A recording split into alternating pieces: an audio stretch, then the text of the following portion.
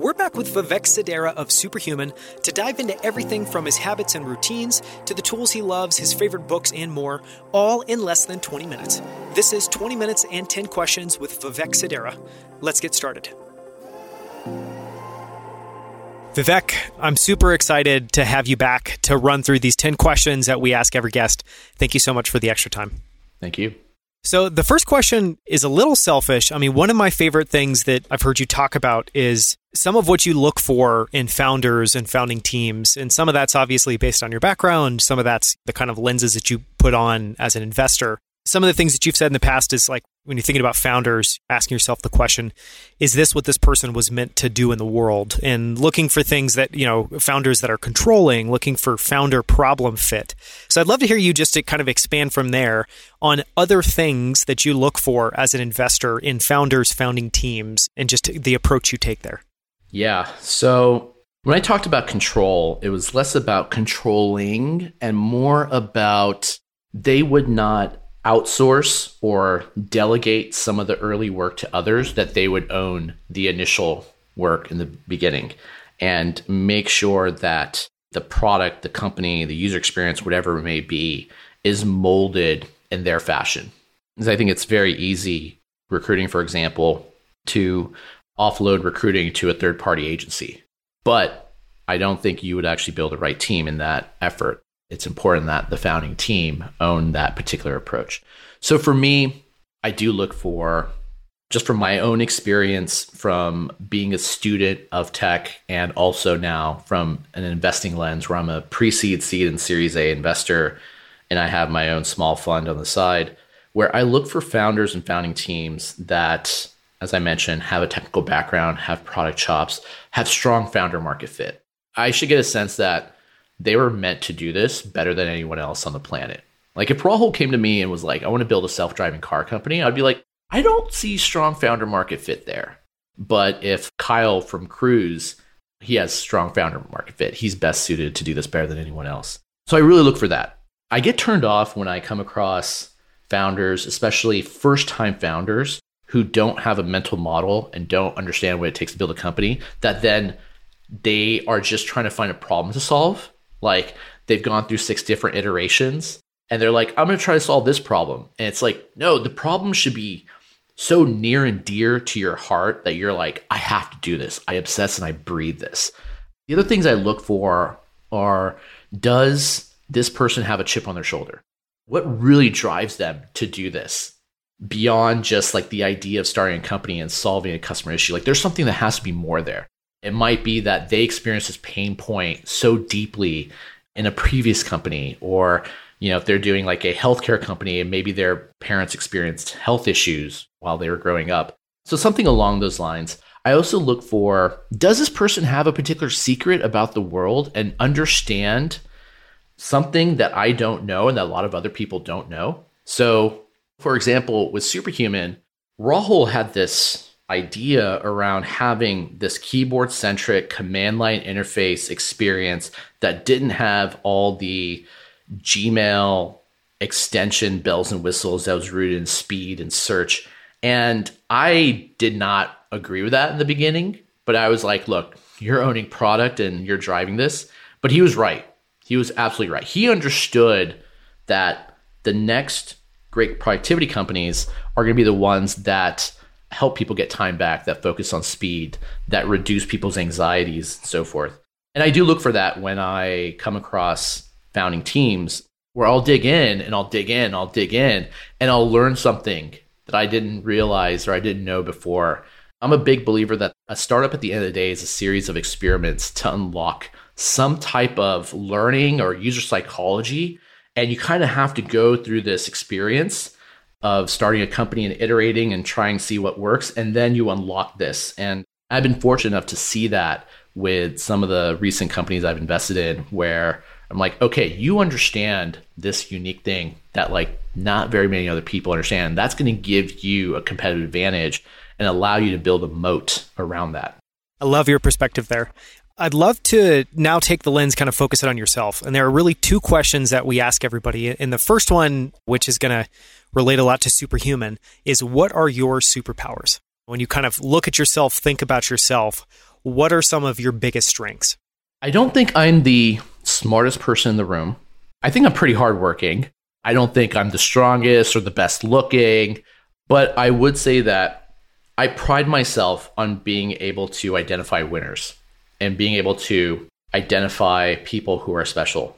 So when I met Rahul back in 2010, from our first encounter, I knew he was incredibly special, and this was someone I wanted to work with at some point in my career. And so I've been fortunate enough to have that experience and to be really refined over time and to identify, like finding Amuye, initially our iOS lead, who's now head of all engineering at Superhuman. I met her within the first 5 minutes. It was like, oh, she's special. We need to bring her on the team. And we moved mountains, even though she had offers on the table and she was going to make a decision in like 3 days. I ran back and I like moved mountains for us to kind of like super expedite the process. And we came in and we beat out everyone else. And so whether it's teams, other companies, whether it's individuals, that's something I do pride myself in. Another superpower is I like to predict the future, and I pull in a lot of discrete and non-discrete data from my own experience studying a particular industry, looking at tangential industries, kind of like what's going on, and then try to map out what the future looks like. And so it's really eerie to see Superhuman where we are today. Like, for example, when we raised our seed round, I had told Rahul, and I don't remember saying this, but I told him specifically, this was prior to actually raising the seed round. We were just starting the process. I told him specifically, we need to raise from first round for our seed, and we need to raise from Andreessen Horowitz for either like our Series A or Series B. And I was very adamant about that. And I was like, this is what feels right, and this is kind of like where I see us going. And then first round came in as the very last investor in our seed round, and we ended up closing them, and they ultimately they put in the lion's share of our seed. And then fast forward, A16Z led our B. And Rahul reminded me of this conversation. He was like, do you remember saying that? I was like, vaguely. He's like, yeah, it's kind of eerie how you were kind of like picking this out. And it's just, a lot of it's just like, there's a certain intuition feeling I have, which I'm still trying to deconstruct and turn into data beyond just like feeling and intuition. I'm like, how can I bubble this up and actually turn this into something that's more tangible beyond just a feeling? And then I would say the third is really around relationship building. I really pride myself on building relationships with people internally in the company, external to the company, with just people in general. I'm fortunate to be where I'm at professionally, personally, through all these relationships. Many of them turned into friendships over the past 15 years. I am very prideful and I very much value the Rolodex I've built, this network that I built. I do enjoy people at the end of the day. I think people are the most complex systems and they're the most complex puzzles. Like, forget trying to debug some code, like trying to like really understand people. It's a really interesting exercise. It kind of gets me really excited. Like, what makes this person tick? What are their motivations? What are their wants and needs? And then through that exploration and understanding, as I'm like building this relationship, I do start to build a connection with that particular individual. And I'm fortunate to have a lot of really close people in my life and an extended network as a result. Love those answers. On the flip side, and we've talked about this a little bit, but what have you struggled with professionally, personally, and how have you gotten better at those things over time? My health. It's everything from sleep to mindfulness to even like the process of losing weight. I'm trying to eat better. I'm trying to like work out. It's really challenging to do all these things consistently when you're in a startup environment Monday through Friday, and then you angel invest over the weekends. And it's challenging to have consistency because there's constantly something that comes up and you have to derail your plans of getting up at 6 a.m. and then getting on the Peloton and then taking a swim and then meditating. And it's like, nope, I have to stay up quite late the night before, so I can't do that. So that gets thrown out the window. So what's been helpful, honestly, having an accountability partner, my wife, has probably been the biggest help. Is she would just kind of be like, hey, you shouldn't eat after 9 o'clock and go to sleep. And last night she was like, I'm going to make sure you are tucked into bed by 10 o'clock. None of this like staying up late, etc.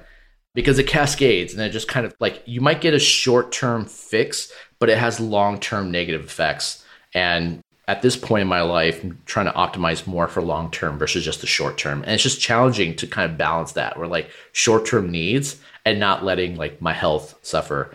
I see my life as an equilateral triangle where the points represent wealth, health, and social. And so I've indexed, ideally, it's a full equilateral triangle that isn't disproportionate in one area or the other, but I've indexed so much on the social and wealth. And by wealth, I mean like work, professional aspects, and then social friendships and family and whatnot that I've let my health suffer. And so if I could go back in time, I would absolutely invest in fitness. Like Justin Kahn has this saying, fitness is the first step to greatness. I would have absolutely invested in that and absolutely invested in my mental health and wellness around that. So those are definitely the main things that I struggle with the most. I mean, I can relate. I can't list the number of days where it's like I have plans to go do X or Y or go work out at the end of the day or at the beginning of the day. And it's, of course, the meeting or the email or whatever needs to happen. There's always a push and pull there.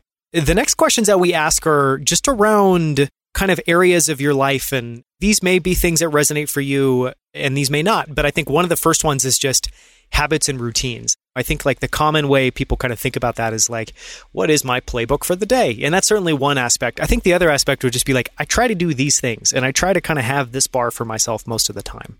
Yeah, I also am guilty of having these playbooks for the day, aspirationally, getting in time to work out, getting in time to meditate in the mornings, and then just sprinting throughout the day, trying to be disciplined around having a hard cutoff. My wife and I, we don't have kids yet. We will soon. And I've talked to peers who are fellow founders who have families. I'm like, how do you do this? Like, how do you have a baby and you're the founder, CEO of this company? Because a startup is a baby in itself. So you're kind of juggling two babies. Like, how do you do this? And ruthless prioritization and just saying no, no, no. And so I've had to do that now where I get quite a bit of inbound requests to chat about things from folks I don't know. And I have to say no a lot. I'm like, sorry, nope, nope, nope. Or if it's from an investing standpoint, I'm like, I exclusively keep my Mondays and Fridays for Superhuman. If you want to chat, let's chat on Saturday. I have this kind of time block available. And so that's been helpful just to have those aspects of my life segmented so I can laser focus. I did mention from like a routine standpoint, therapy is helpful. My wife and I go through couples therapy as well. So we see a couples therapist every couple of weeks. And that's been so immensely valuable. And I mentioned learning these habits around communication in the context of a romantic relationship can also be used in a professional context. Using I feel statements and not going over the net and all these things that I've learned that I've applied and I've tried to push internally within the Superhuman executive staff group. And so we have a cadence around that where we meet with our couples therapists and I learn something new about myself every session. And I'm just like, okay, I need to get better at this, or I didn't know that this was important to me. And I think that makes me a better founder, a better entrepreneur, is just having that level of self-awareness. But that needs to be hard-coded. It can't just be like something you do once and then maybe you do it again like a couple years later. Like being intentional about it and putting that on your calendar. Those things have a decay curve. You have to make sure to kind of sequence them. That's right, yeah. So that's definitely part of my routine as well, in addition to like the aspirational aspects around improving my health and kind of getting into a particular rhythm. On the tool side, and this can be physical tools, digital tools, it can just be anything from, I recently bought this thing, I love it, or here's an app that's not Superhuman, or Superhuman's totally okay, that you use day in and day out, but any tools you rely on that you just think are incredible. Yeah, so I rely on, from a physical product standpoint, with respect to my health, I rely on my Fitbit and I rely on levels.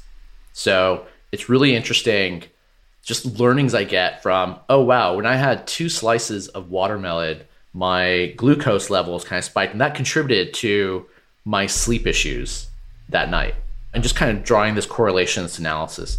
Levels has been really eye-opening. It's something that I'm a happy paying customer of. Fitbit, it's just having something that's just a constantly I can check to see what my activity levels have been. And it's just a reminder to like push myself to be better there. With software, for me, of course, Superhuman, it's number one. I probably live in my inbox at least 4 or 5 hours a day. When it comes to note taking, I use a tool called mem.ai. This is a company I wish I invested in. They had raised their seed, I think, from Andreessen Horowitz. But it's probably the best note-taking experience I've come across. If you're not part of the Rome or Obsidian religion or cults there, it's replaced my Evernote and whatnot.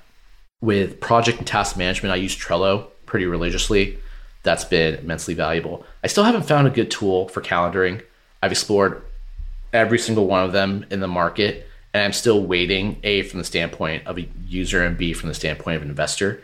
And then I started using Reader by Readwise, and it's like the Superhuman for Pocket or Superhuman for Instapaper. And I love that product. And full disclosure, I'm an investor in the company. The founder is a former Superhuman engineer. And so I just think like that's going to be the next $1 billion plus company, and just kind of owning all things reading. But that's been a huge boon to my productivity and information consumption, is using a product like that. Those are some great ones.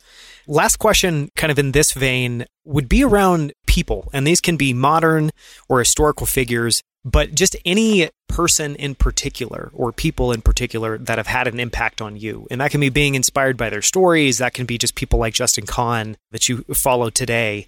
Anything in that vein. Historical figure is MLK.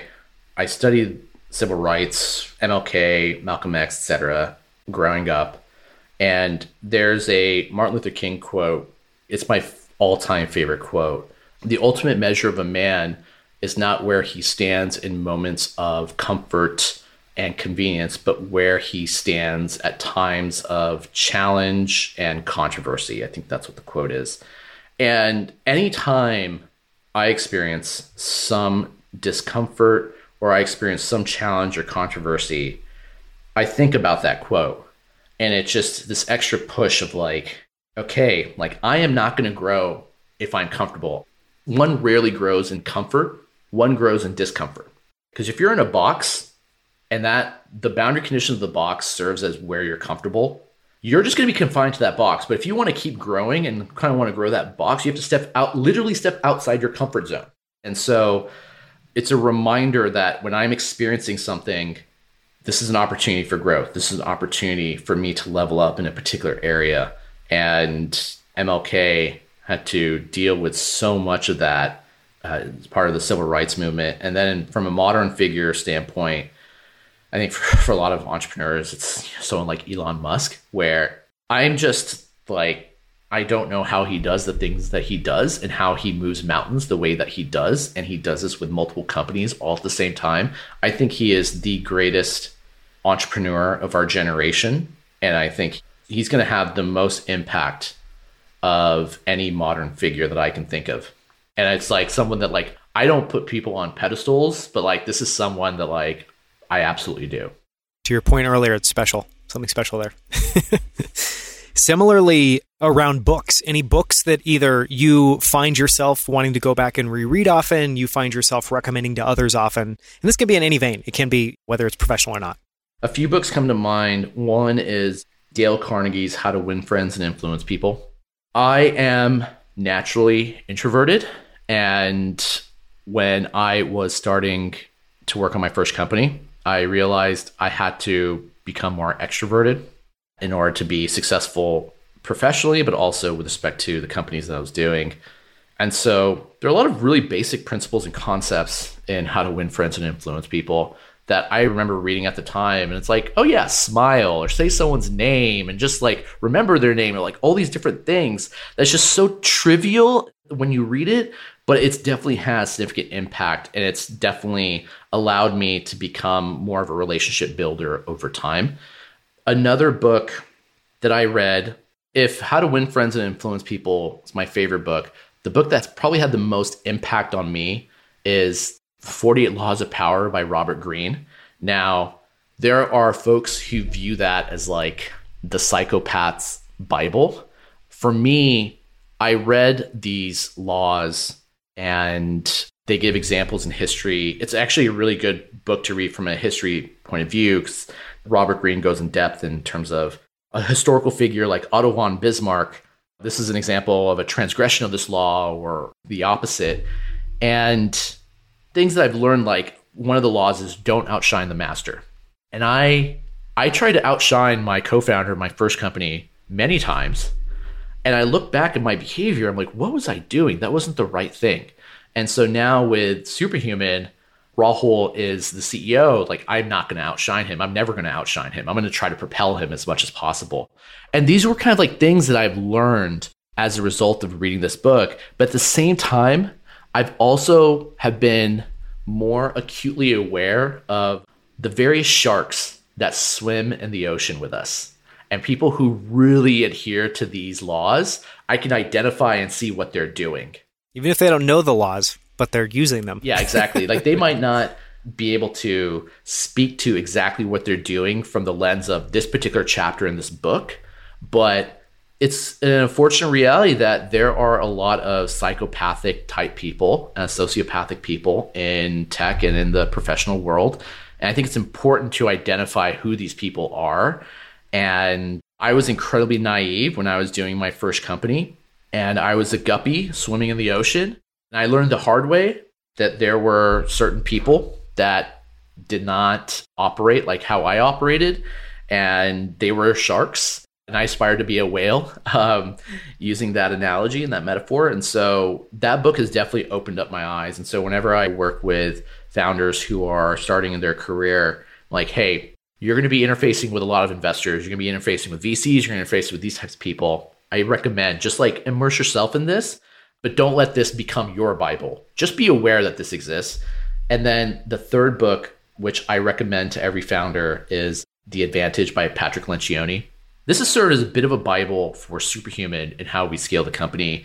There's a lot of really interesting content and learnings and best practices and principles around organizational health, the right leadership team, investing in your core values. In fact, we as a leadership group read the book, The Advantage. We referenced The Advantage as well as Patrick Lencioni's other book, The 5 Dysfunctions of a Team, all the time.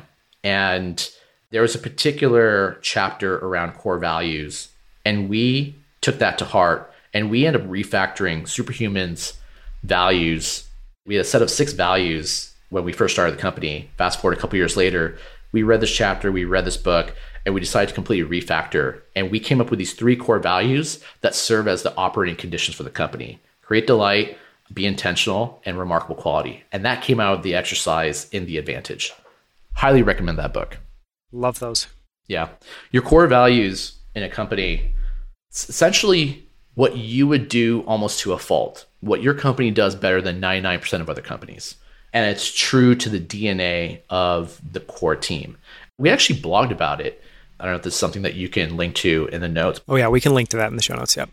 Hearing you describe the 48 Laws of Power is such a good example of like, I know that book. I've never felt compelled to read it. Now I'm actually interested in reading it. So thanks for that tee up and in The Advantage. Those are going to be books I'm ordering after this.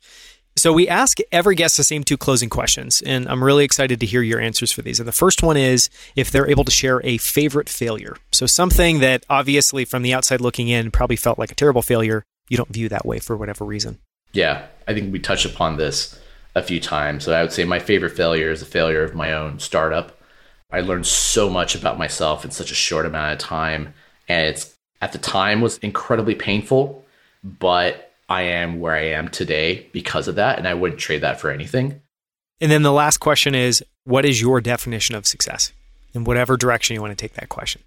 I don't believe success is a function of vanity metrics like how much money you make or income or anything financial, for me at least. And so success to me is what correlates with your happiness. And so there are folks who they are just genuinely happy creating art. And those people are successful using whatever their definition of happiness is. If they are at home or wherever they're at and creating art, and they're creating these like art installation pieces, I think that person's successful. And then I think about success in the context of impact to the rest of the world. And so for myself, I would consider myself successful if I look back in my life, if I had significant impact, that if I positively impact and change people's lives for the better. This is why I love the productivity space, and this is why I love what we're doing at Superhuman. Is it's not just rebuilding email, but we're giving people time back, and we're helping people, whether it's a few hours a week or whatever it may be, spend that time with their family or catching up on sleep or doing more work. And time is the most expensive resource. We can't buy time back. But what we can do is try to save as much time in whatever activities that are important for us. So I look at that as like, I think I am successful just purely looking at the number of customers we've had and all the anecdotes and feedback we receive from people where they're like, I love this product. You saved me so much time. I'm able to do this now. Thank you so much. That's success to me, not a valuation, not having a particular exit event with Superhuman. In fact, Rahul asked me, he's like, how would you feel? This is in the early days when we were just starting Superhuman. How would you feel if a Google or a Microsoft or a LinkedIn wanted to buy us for, let's say, like 300, 400 million, whatever it may be? And I was like, you and I both been there, done that. This is like a once in a generation type company that we have an opportunity to build. Let's really swing for the fences here. Because I think we can actually impact tens of millions, if not hundreds of millions of people's lives in what we're trying to do here. And you can do it in a bigger way if you stay independent, or you can do it on your own terms if you stay independent and adhere closely to your values. This has been incredible. Thank you again so much for the time, Vivek. This has been one of my favorite interviews in a while. Wow. Thank you. Appreciate the kind words. For more from Vivek, listen to our long-form conversation all about co-founding Superhuman and his lessons learned as a repeat co-founder in episode 46. You can find the show notes and transcript for this episode at outlieracademy.com/46. At our website, you can also find more incredible interviews with guests like Scott Belsky, Kevin Kelly, and the founders of Titan, Rally, Primal Kitchen, and other incredible companies. Thank you so much for listening. I'll see you right here next week on Outlier Academy.